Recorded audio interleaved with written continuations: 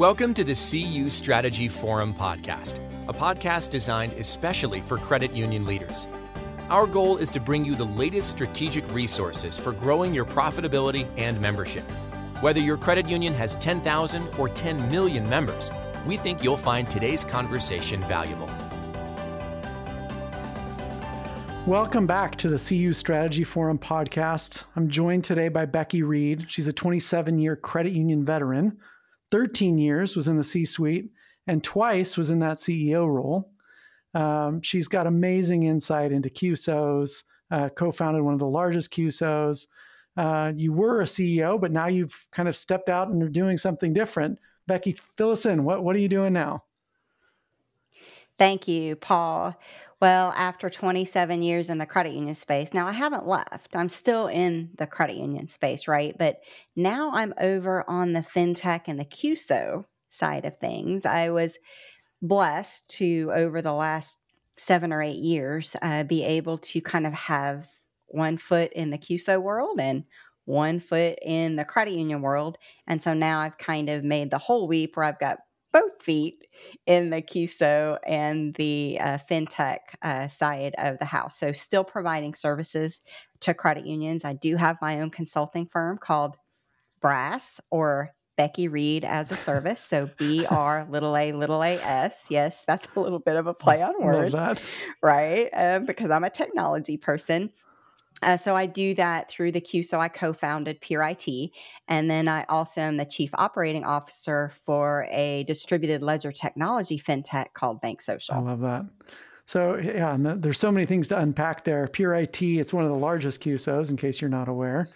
And so you did that for how long? That's been around for quite a while. Yeah, they just celebrated their 7th birthday. Oh. So Lone Star Credit Union, the credit union that I just came from, was the founding investor of Pure IT back in 2016. Yeah, so 7 years. That's amazing. Well, that kind of feeds into what we're talking about today, which is driving the innovation curve for credit unions. Credit unions are, I don't know, how would we... many credit unions are a little bit slow to adopt technology and change. It's bland, vanilla. You don't necessarily want your bank to be on the bleeding edge of pushing technology. You want your bank to be safe and secure. And so some of that apprehension makes sense, except now we're getting to the stage where a lot of fintechs and a lot of the bigger banks, from a technology perspective, are eating the lunch of lots of smaller organizations, including credit unions. And so this topic becomes more and more important as a younger generation is looking for a slicker, faster, better, frictionless experience. And we see that in everything from the myriad of financial apps that exists on our phones to Robinhood to the steady crypto, the steady state of younger generations leaving credit unions. And so how do we do that? How do we drive the innovation curve for credit unions, and kind of get over this inherent risk-averse sort of mentality that a lot of executives operate from, especially more established executives that have spent their careers doing the tried and true safe methodology? Well, what I think about is I go back to the very beginning when credit unions were founded. And credit unions were founded by people who were disenfranchised, people who could not gain access to traditional financial services. And it was farmers at that time in the late 1800s and early 1900s. We used to say turn of the century until we were in the 2000s. Until we were in the next turn of the century. Right. So when I was growing up, turn of the century meant 1900. Now it means 2000. So crazy. But I go back to that time, and it really, truly was a grassroots kind of feel with people helping people. And credit unions were small. Mm-hmm. They were small and local. And as we have continued to grow over the years, a small and nimble credit union probably makes different decisions than a larger credit union does for many different reasons. A smaller credit union is a little more nimble. A smaller credit union has to do more with less, so they have to be more innovative, right? They have to kind of not play it safe because playing safe puts them behind. Yeah. The larger credit unions tend to have more resources. They have the time to play it safe, and they have the opportunity to utilize more resources, certainly. But in order to get the entire organization on board and moving forward in a unified direction requires time. And so that means they're slower moving. It doesn't necessarily mean they're less innovative. It just means they're slower moving. And so we go from this really fast and nimble, have to make decisions quickly and might be a little more risky, to we move slowly and we're very methodical about making our decisions because we have to get buy-in from the organization. And so how do you kind of bridge that gap? How can you have a larger credit union act like a smaller credit union? And one of those ways is certainly technology, but we can't be all things to everybody. You have to really focus on the people who brought you, right? Dance with the one that brung you, your members. Yeah. And I think what we're competing with today as credit unions is that, unfortunately, our app is not as good as Chase. Sure. Okay. Now, the experience when a member deals with a credit union is way better than Chase. Ask anybody, or Wells Fargo or Citibank or any of the big box retail banks. Ask anybody. The app is great, right? I can do everything. It's seamless. It works great. But if I have to go in or if I have to call, it's really painful. Right. And so the opposite is true for credit unions. The in-person experience is fantastic. People know your name. The call center experience is really good. I don't have to wait 45 minutes to talk to someone at a giant call center in another country. And, a chat might be actually manned by a person at a credit union Right. as opposed to a chat bot. But because most credit unions rely on third-party vendors to provide their digital banking experience, sometimes it's not as great and it's not as well integrated with the cores that we use as a Chase or a Citibank or a Wells Fargo because they build their own app, Right. Right. right? They do it themselves. And so I think when we talk about innovation and building a culture of innovation in your organization, I think it starts with communication. Tell me more. Communication with your members, communication with your people, your employees. What do you mean by that? Well, I talked about earlier having to get that buy-in, right? And I'm not talking about buy-in from your members. I'm talking about buy-in from your staff. The staff needs to be able to support the tools that the members are using because a lot of times we, as the staff, have to walk the member through how to use it or resolve problems that occur with the particular product that we're offering. But if you want to be innovative, you have to actually get people comfortable with failure. And that's one of the things I think that in credit union land, we're a little uncomfortable with because we want everyone to be happy. We want our employees to have a great experience and have a great culture at the credit union. And failure can sometimes be painful. Right. So when I talk about communication, in order to create that innovative mindset, you really have to get people comfortable with stepping out of their comfort zone and potentially causing themselves or others some pain. Now, in order to do that as a leader, you have to walk the employees through what that process looks like. You have to encourage them to step out there and do something that might feel uncomfortable. And when they fail, and inevitably they will, and I'm speaking collectively, it could be a person or it could be a group of people, it could be a committee, a department, whatever. When they do fail, you have to be there to support that and show them that it's okay. So I kind of equate that to when your children fall and skin their knee. You're right there to say, "Oh, mommy will fix the boo-boo." Right, right. Right? It's okay. Put some dirt on it. Go out there and have some fun. And, you didn't crack your head open, so it's all good right now. Some of you are going, I have children like that, and they are going to crack their head open, so I got to be careful. But, part of that is understanding your staff too, because you might have some risk averse staff. You might have some staff who's more comfortable taking risk, and, utilizing them together might benefit. But creating a culture of innovation is about first creating a culture of communication where we can all talk about things and failure is not a big giant F. Right. And that's such an interesting perspective, right? Because a lot of times failure is you just didn't get the thing done that you said you were going to get done. And we don't want to celebrate that, right? You want a culture of disciplined execution. That doesn't count as failure. That counts as, well, I guess it's failure. It's a failure of a different kind. You want to celebrate the kind of failure where you tried and risked something and it didn't work out the way that you wanted, rather than not risking anything at all. And so to your point, you're going to have different kids. Some kids that are going to go launch themselves off of a bicycle ramp and get 8 feet in the ground, 8 feet in the sky.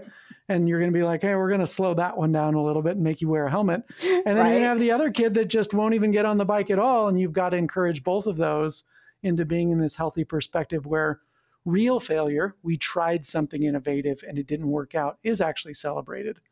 Whereas the other kind of failure, and this, I see this a lot in not just credit unions, but a lot of risk averse institutions where it's, hey, we're going to try something and it's not doing what we want it to do, but we're just going to keep pretending that there's nothing else to look at over here. Just don't look over in that corner. We're going to sweep this underneath the rug. How do you get organizations to actually call a failure? Because oftentimes that's the critical component where we celebrate instead of celebrating the execution and the failure of a project, we celebrate the fact that the project got done, and we don't actually look at the outcome and say, is this doing what we wanted it to do? That is so true. And one of the things that we do at Pure IT is we go in and we take a look at a credit union's infrastructure, operations, processes, and technology and people. And you are exactly right that in many cases, there's a project that got completed and everybody goes, yay, the project is done. But some of the staff is looking around going, why did we even do that? Yeah. I don't really understand why we did that. Okay, yay, we're done. But did it really help me Right. in my day-to-day job? I'm not seeing it. So why did we do that Right. again? And sometimes even the people on the project, to your point, go, I don't really know. Right. We got put on this project and we did it and yay, we're done. So how do you kind of move through that and create that innovative culture? And again, it's going to come back to communication. So one of the things about getting buy-in organizationally is helping people understand the why. Right.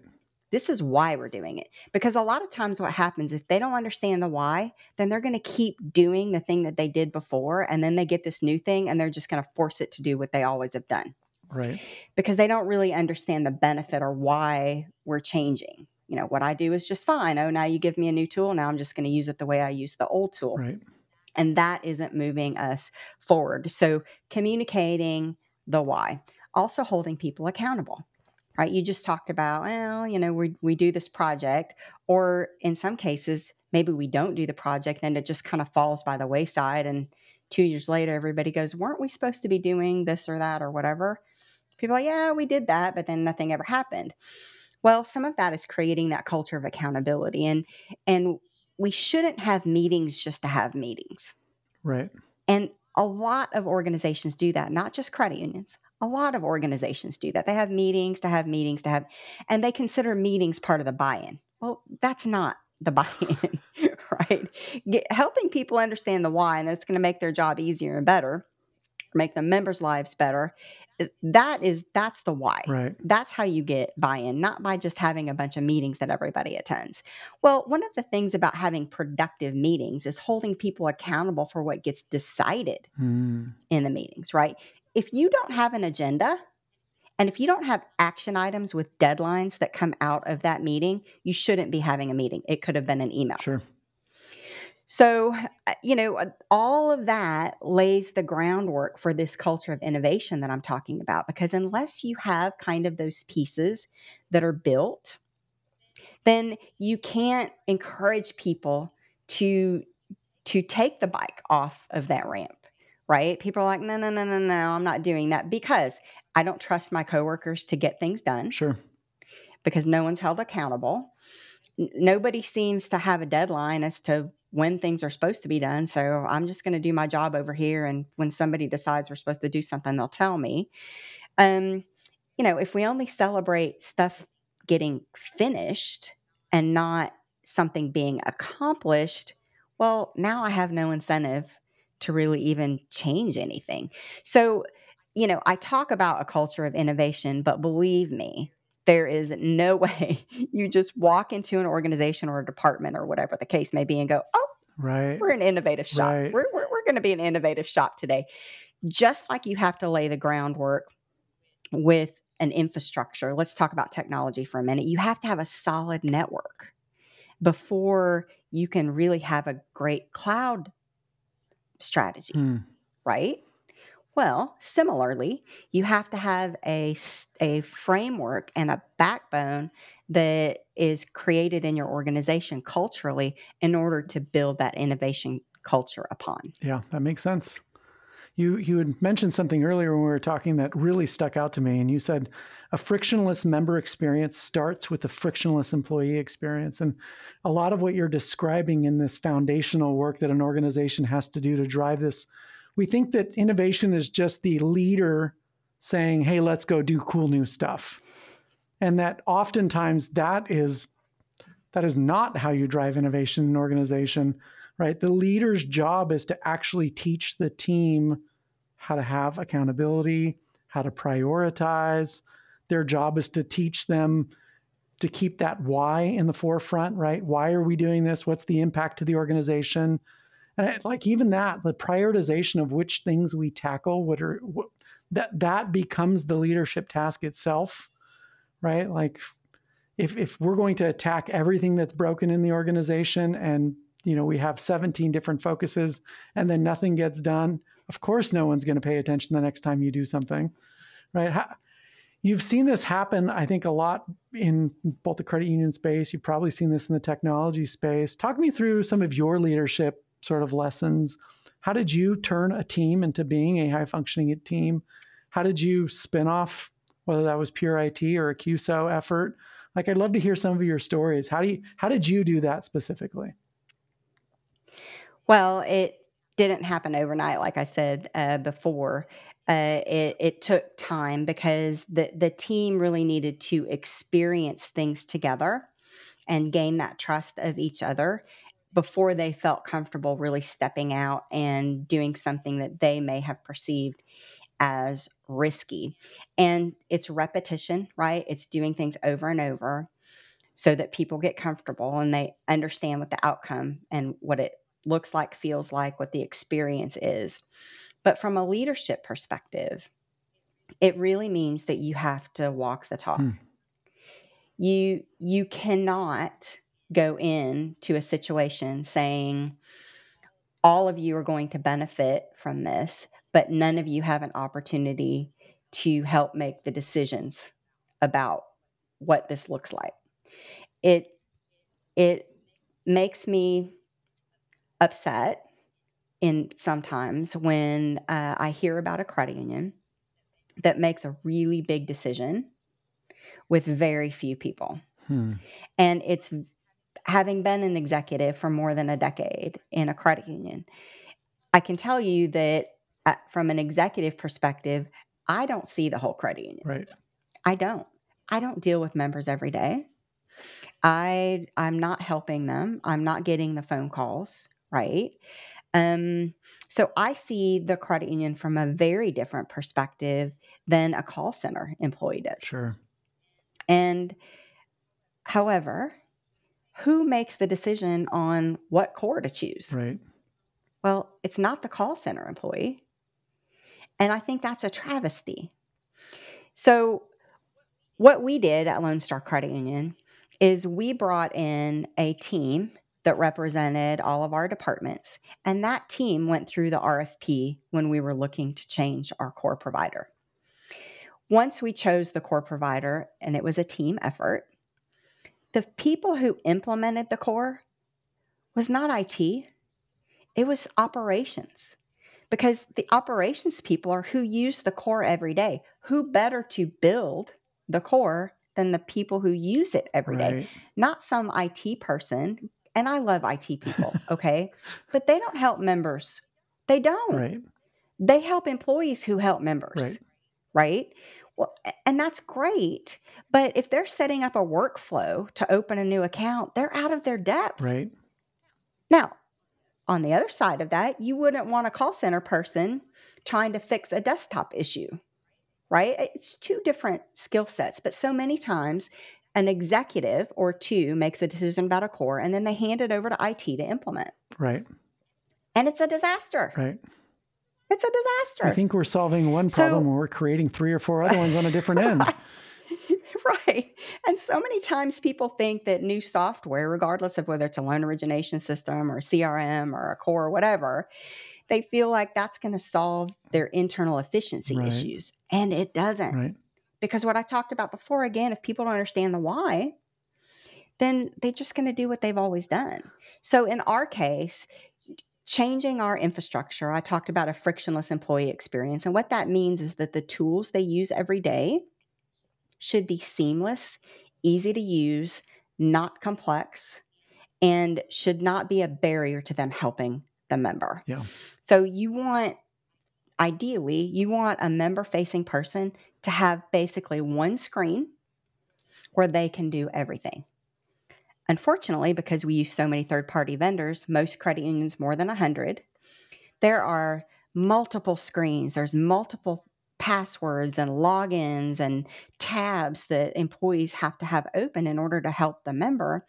And when you are a member that needs help, even a 30-second pause or delay feels like forever. Right.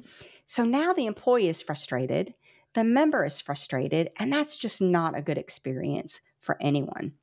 And if the employee, not to mention their software issues, if they also have hardware issues, their computer reboots spontaneously. It takes 20 minutes to log in the morning. It disconnects from the network unexpectedly. The phone doesn't work. I mean, these things they're so easy to fix, but cause such angst with the employees. So if we can fix that, then that begins to help fix the member experience. And now we can start elevating, because now it's kind of like Maslow's hierarchy of needs, right? You have to have that foundational level before you can get to the higher levels. Right. It's the same thing. If an employee's computer doesn't work, asking them to participate in a core conversion, Right. Forget that. I mean, yeah. So you have to build it from the bottom up. And little by little, what we did at Lone Star is just create that positive experience so that they were able to spend time doing other things. And incrementally, people got really comfortable with change and eventually became a high-performing culture that was innovative. Yeah, But it took I years, love what you're like 5 describing years. in It this wasn't end, overnight. because oftentimes we equate innovation with cool technology. And that in itself can become a trap, because we're looking for some sort of like secret sauce, magic beans that exists outside of our organization. And if we just had this thing that's outside of our field of view, then everything will be solved. And oftentimes the problem is the culture itself, the people. It's the problem with the way our process works with humans, right? This is a people problem, not a technology problem. And technology problems rarely solve people problems, right? And so you've got to have this clarity over, is this a problem with our current process? Is our technology the inhibitor? What's the amount of, what's another way around this? Because oftentimes there's probably 3 or 4 other ways to solve it, and you start stacking up that tech debt, as some organizations call it. These are the things where technology is holding us back. And as those things stack up, now you have an operative framework of, okay, now I know exactly the problem I'm solving. If I solve this problem, what does that get me on the back end? Because the people on the other end of it are holding on to, as much as they are frustrated with the current process, they don't want to change their current workflow, their current process either, right? It's too much work. So nobody loves change. How do you get them to feel comfortable with change? Owning it is a great thing that you've said, right? Like this, they're the drivers of it. They get to see the why. They're on the front line and they feel like they have a voice. That's a huge component of it. How do you teach them the muscle memory, as you were describing it, to like embrace that sort of not only change, but failure itself so that they feel comfortable with it? Well, it's it's a challenge because for some people, for most people, it's part of human nature, right? Pain is a great motivator. On the other side of that, a positive result or pleasure Yeah. is not as great Right. of a motivator, right? We're going to avoid much more vehemently something that is painful than move forward to try to get something that is a positive result, right? Where something feels good to Right. do. And so what that can sometimes lead to is that's a negative culture. And culture inherently is going to resist change. Because if people like how things are, then they're not going to be as open to changing because it might be worse, right? Again, we want to avoid the negative Right. Loss consequence, aversion, right? right? Things are good now. Even if I'm a little complacent and I'm a little bored, I'm kind of happy with the status quo. I don't want Right. to cause a bunch of turmoil Right. by messing stuff up.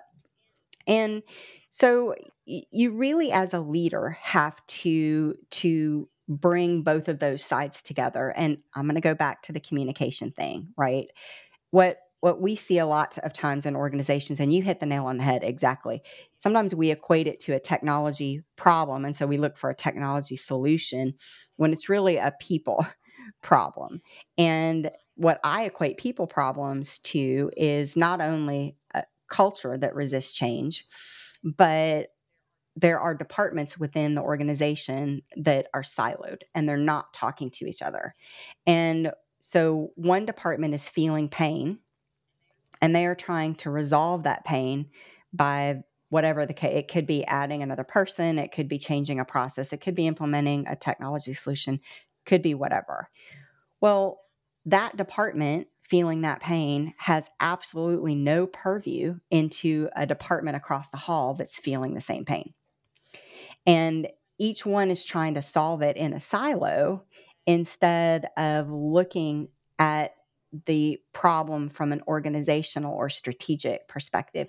And oftentimes, I think that's what I see is missing. So, at the executive level, so there are executives that these silo departments report up to, but the executives are talking about things that maybe aren't about the pain their department is experiencing. They're talking about, overarching goals like loan growth or asset liability management strategies or, big giant picture things instead of going, hey, you know what? We are really experiencing some pain around scanning documents. I mean, it's just really painful and it's causing our staff to have to manually go and scan things 3 times. And it's, that's a half an hour. Each of them are losing a day because the stupid scanner doesn't work. Hmm. Well, so then another department goes, you know what? We're experiencing the same thing. Right. And then, right. Then the IT person, executive sitting at the table goes, well, I didn't know you were having scanner problems. Well, let's see what we can do to fix that. Or conversely, they might say, I knew you were having scanner problems, but it's not in my budget to be able to buy those things till next year. Well, now the decision makers at the table can actually go, well, that's dumb. Right. If people are experiencing pain, why would we wait until next year to replace those Right. things? Why don't we just do that now? All right, all in favor say aye. Done. Bam, you have your money. Go buy the new scanners. I mean, but that doesn't happen because the conversations about pain rarely cross over Right. and they rarely make it to the executive level. So it has to be communication all across the board. Everybody needs to understand what the pain is. And sometimes you can't see the forest for the trees. So you're in the woods, right? You're looking at the trees. You don't see the forest. Sometimes it makes sense to bring in an outside party who can see things completely clearly and be able to. So you might have some idea about some things that are going Right. on. Sometimes you need Yeah. validation there because, to your point, sometimes it doesn't behoove people to really admit Right. that there's an issue, Right. right? So sometimes you need an outsider's perspective to just kind of validate Oh man. what you think is happening and help you So through many, it. and I'm hoping that's what you do in terms of breast consulting, right? This idea of external perspective that you don't have because you're neck deep in your own organization. You don't know what's normal or not. You think you're running a well-efficient meeting. You think your team we're doing great. We're having a high performance meeting. And then you think back, when was the last time that we had healthy conflict in our executive team meeting? It's a sign of an innovative culture, right? We disagree on priorities. We're going to have robust dialogue on it. We're going to leave respectfully figuring out what the direction is.